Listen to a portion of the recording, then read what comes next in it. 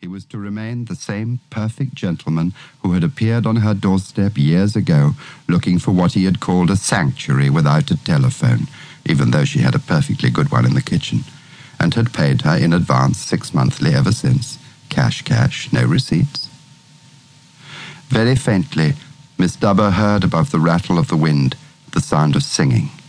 A man's voice, tuneless but agreeable. She thought it was Greensleeves at first. The singing stopped of its own accord. Miss Dubber smiled. Now he's listening to me, she thought. That's my Mr. Canterbury all over. In Vienna, 3 hours earlier, Mary Pym, wife of Magnus, stood at her bedroom window and stared out upon a world which, in contrast to the one elected by her husband, was a marvel of serenity. She had been standing at the window in her blue twin-set for an hour, waiting for the car, waiting for the doorbell, waiting for the soft turn of her husband's key in the latch. And now, in her mind, it was an unfair race between Magnus and Jack Brotherhood, which of them she would receive first. The telephone was ringing, by the bed, his side. "Don't run, you idiot, you'll fall. Not too slowly or he'll ring off." "Magnus, darling, oh dear God, let it be you.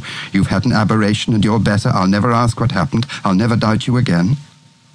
"It's me," said a man's voice. But it wasn't me. It was Jack Brotherhood. "No word of that parcel, I suppose?" Brotherhood asked. "No word from anyone. Where are you?" "Be there in about an hour, less if I can. Wait for me, will you?" She lit a cigarette and puffed out the uninhaled smoke in angry kisses.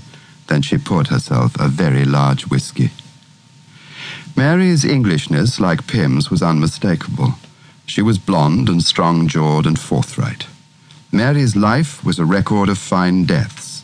Her grandfather had died at Passchendaele, her one brother Sam more recently in Belfast.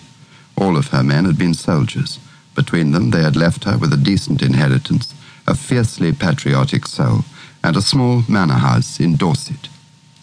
The rules of her life had been laid down for her before she entered it, and had been entrenched with every death since. In Mary's family, the men campaigned while the women lent succor, mourned, and carried on.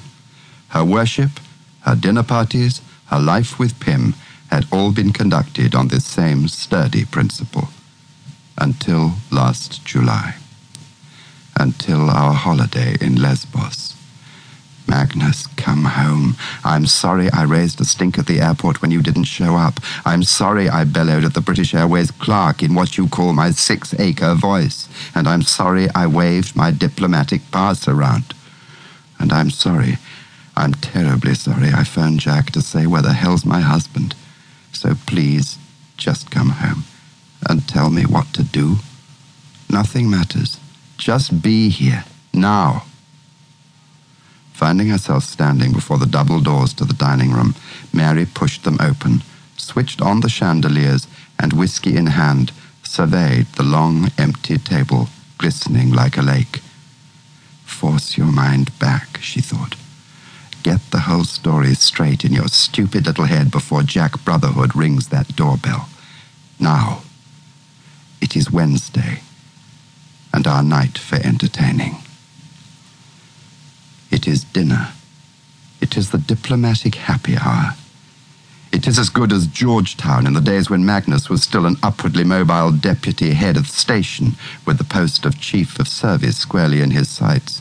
And everything is mended between Magnus and Mary, except for a black cloud which night and day hangs over Mary's heart, even when she is not thinking of it.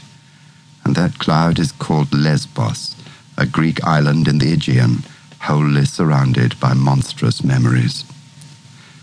Mary Pym, wife of Magnus, counsellor for certain unmentionable matters at the British Embassy in Vienna, proudly faces her husband across Mary's silver candelabra, while the servants hand round Mary's venison, jugged according to her mother's recipe, to 12 unmentionably distinguished members of the local intelligence community. Sometimes, watching Magnus perform like this, Mary was moved to involuntary pity by the absoluteness of his dedication.